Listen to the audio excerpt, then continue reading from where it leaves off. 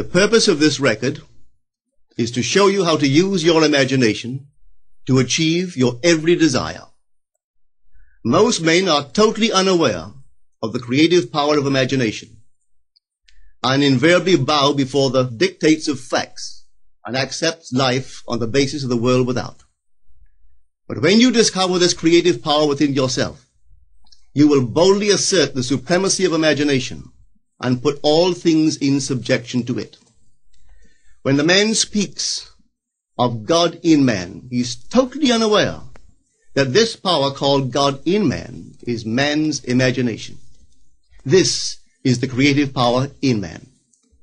There is nothing under heaven that is not plastic as potter's clay to the touch of the shaping spirit of imagination. Once a man said to me, "You know, Neville, I love to listen to you talk about imagination.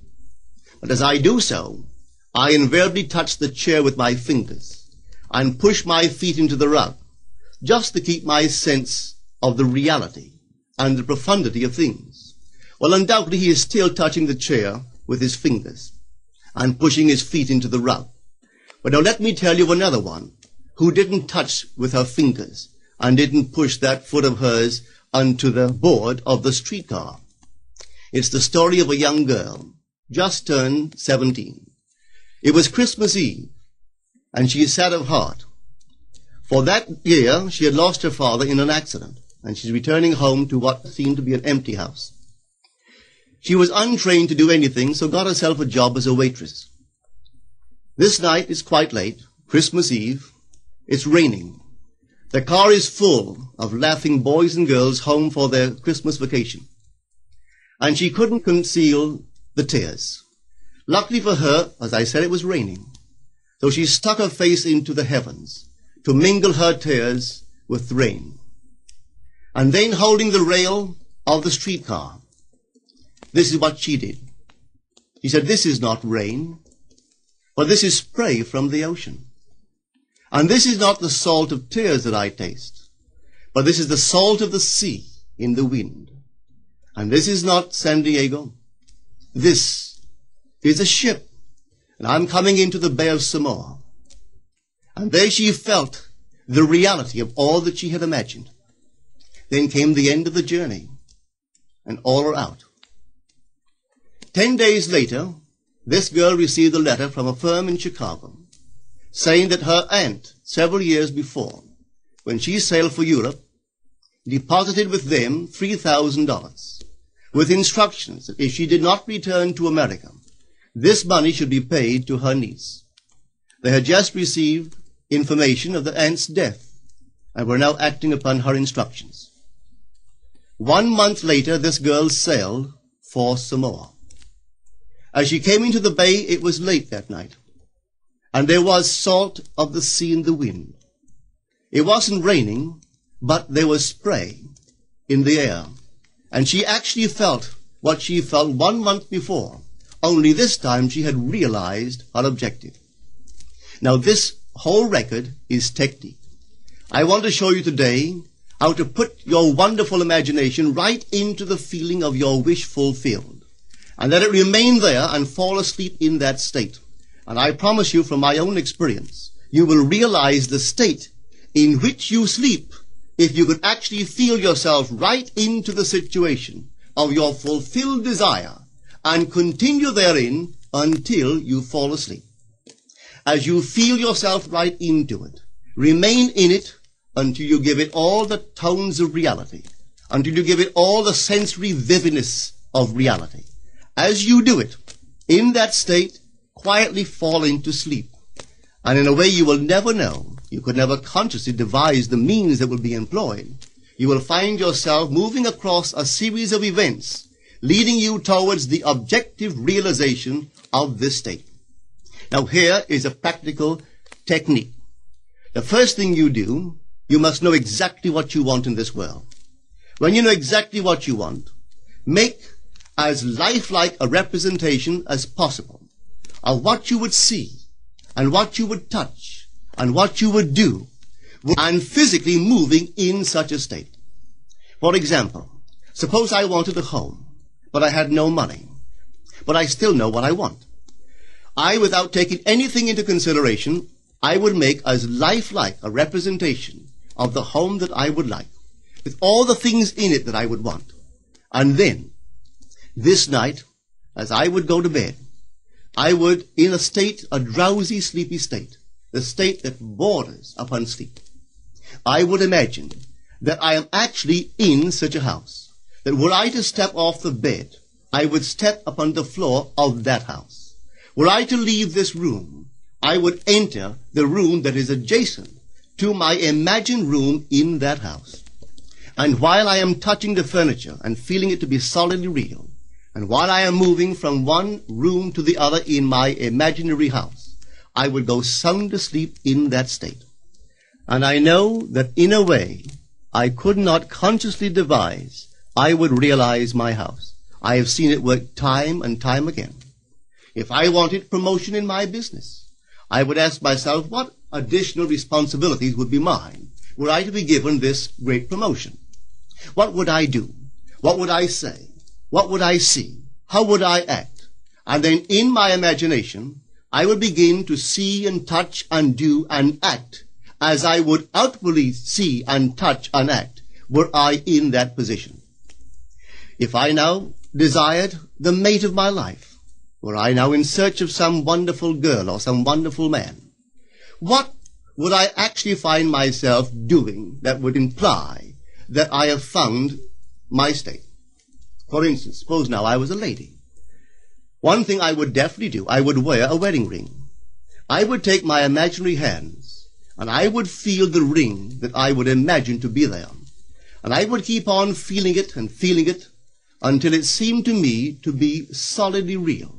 I would give it all the sensory vividness I am capable of giving anything. And while I am feeling my imaginary ring, which implies I am married, I would sleep. This story is told us in the Song of Songs, or the Song of Solomon. It is said, "At night on my bed, I sought him whom my soul loveth. I found him whom my soul loveth, and I would not let him go, until I brought him into my mother's house, right into the chamber of her that conceived me." If I would take that beautiful poem and put it into modern English, into practical language, it would be this. While sitting in my chair, I would feel myself right into the situation of my fulfilled desire. And having felt myself into that state, I would not let it go. I would keep that mood alive, and in that mood, I would sleep. That is, taking it right into my mother's chamber, into the chamber of her that conceived me. You know, people are totally unaware of this fantastic power of the imagination. But when man begins to discover this power within him, he never plays the part that he formerly played. He doesn't turn back and become just the reflective life. From here on in, he is the affecter of life. The secret of it is to center your imagination in the feeling of the wish fulfilled and remain therein. For in our capacity to live in the feeling of the wish fulfilled lies our capacity to live the more abundant life. Most of us are afraid to imagine ourselves as important and noble individuals, secure in our contribution to the world, just because at the very moment that we start our assumption, reason and our senses deny the truth of our assumption. We seem to be in the grip of an unconscious urge which makes us cling desperately to the world of familiar things and resist all that threatens to tear us away from our familiar and seemingly safe moorings. But I appeal to you to try it. If you try it, you will discover this great wisdom of the ancients, for they told it to us in their own strange, wonderful, symbolical form. But unfortunately, you and I misinterpreted their stories and took it for history when they intended it as instruction to simply achieve our every objective. You see, imagination puts us inwardly in touch with a world of states. These states are existent. They are present now. But they are mere possibilities while we think of them. But they become overpoweringly real when we think from them and dwell in them. You know, there's a wide difference between thinking of what you want in this world and thinking from what you want. Let me tell you, when I first heard of the strange and wonderful power of the imagination, it was in 1933 in New York City. An old friend of mine taught it to me.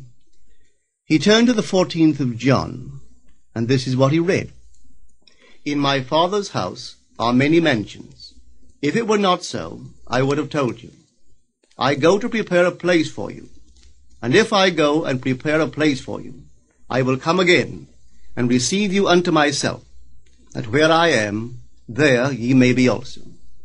He explained to me that this central character of the Gospels was human imagination. That mansion was not a place in some heavenly house, but simply my desire. If I would make a living representation of the state desired, and then enter that state and abide in that state, I would realize it. At the time, I wanted to make a trip to the island of Barbados in the West Indies, but I had no money. He explained to me that if I would that night, as I slept in New York City, assume that I was sleeping in my earthly father's house in Barbados, and go sound asleep in that state, that I would realize my trip. Well, I took him at his word and tried it. For 1 month, night after night, as I fell asleep, I assumed I was sleeping in my father's home in Barbados. At the end of my month, an invitation from my family came, inviting me to spend the winter in Barbados. I sailed for Barbados the early part of December of that year. From then on, I knew I had found this Savior in myself. The old man told me that it would never fail. Even after it happened, I could hardly believe that it would not have happened anyway. That's how strange this whole thing is. On reflection, it happens so naturally. You begin to feel or to tell yourself, well, it would have happened anyway. And you quickly recover from this wonderful experience of yours. It never failed me if I would give the mood, the imagined mood, sensory vividness. I could tell you unnumbered case histories to show you how it works. But in essence, it's simple. You simply know what you want. When you know what you want, you're thinking of it. That is not enough. You must now begin to think from it. Well, how could I think from it? I am sitting here, and I desire to be elsewhere. How could I, while sitting here physically, put myself in imagination at a point in space removed from this room and make that real to me? Quite easily. My imagination puts me in touch inwardly with that state. I imagine that I am actually where I desire to be. Now, can I tell that I am there?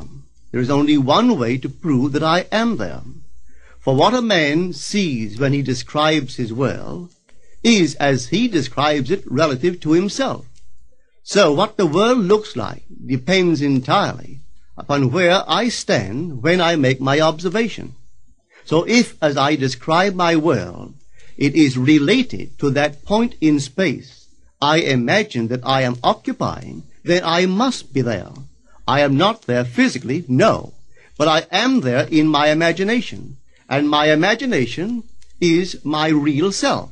And where I go in imagination and make it real, there I shall go in the flesh also. When in that state I fall asleep, it is done. I have never seen it fail. So this is the simple technique on how to use your imagination to realize your every objective. Here is a very healthy and productive exercise for the imagination. Something that you should do daily. Daily relive the day as you wish you had lived it, revising the scenes to make them conform to your ideals. For instance, suppose the day's mail brought disappointing news. Revise the letter. Mentally rewrite it and make it conform to the news you wish you had received. Or suppose you didn't get the letter you wish you had received. Write yourself the letter and imagine that you received such a letter. Let me tell you a story that took place in New York not very long ago. In my audience sat this lady who had heard me numberless times. And I was telling the story of revision, that man, not knowing the power of imagination, he goes to sleep at the end of his day, tired and exhausted, accepting as final all the events of the day. And I was trying to show that man should, at that moment, before he sleeps, he should rewrite the entire day and make it conform to the day he wished he had experienced. Here is the way a lady wisely used this law of revision. It appears that 2 years ago she was ordered out of her daughter-in-law's home. For 2 years there was no correspondence. She had sent her grandson at least 24 presents in that interval, but not one was ever acknowledged. Having heard the story of revision, this is what she did. As she retired at night, she mentally constructed 2 letters. One she imagined coming from her grandson, and the other from her daughter-in-law. In these letters they expressed deep affection for, and wondered why she had not called to see them. This she did for 7 consecutive nights, holding in her imaginary hand the letter she imagined she had received, and reading these letters over and over until it aroused within her the satisfaction of having heard. Then she slept. On the 8th day, she received a letter from her daughter-in-law. On the inside there were 2 letters, one from her grandson and one from the daughter-in-law. They practically duplicated the imaginary letters that this grandmother had written to herself 8 days before. This art of revision can be used in any department of your life. Take the matter of health. Suppose you were ill. Bring before your mind's eye the image of a friend. Put upon that face an expression which implies that he or she sees in you that which you want the whole world to see. Just imagine he is saying to you that he has never seen you look better, and you reply, I have never felt better. Suppose your foot was injured. Then do this. Construct mentally a drama which implies that you are walking, that you're doing all the things that you would do if the foot was normal, and do it over and over and over until it takes on the tones of reality. Whenever you do in your imagination that which you would like to do in the outer world, that you will do in the outer world. The one requisite is to arouse your attention in a way and to such intensity that you become wholly absorbed in the revised action. You will experience an expansion and refinement of the senses by this imaginative exercise, and eventually achieve vision in the inner world. The abundant life promised us is ours to enjoy now, but not until we have the sense of the Creator as our imagination can we experience it. Persistent imagination, centered in the feeling of the wish fulfilled, is the secret of all successful operations. This alone is the means of fulfilling the intention. Every stage of man's progress is made by the conscious, voluntary exercise of the imagination. Then you will understand why all poets have stressed the importance of controlled, vivid imagination. Listen to this one by the great William Blake. In your own bosom you bear your heaven and earth, and all you behold, though it appears without, it is within, in your imagination, of which this world of mortality is but a shadow. Try it, and you too will prove that your imagination is the Creator.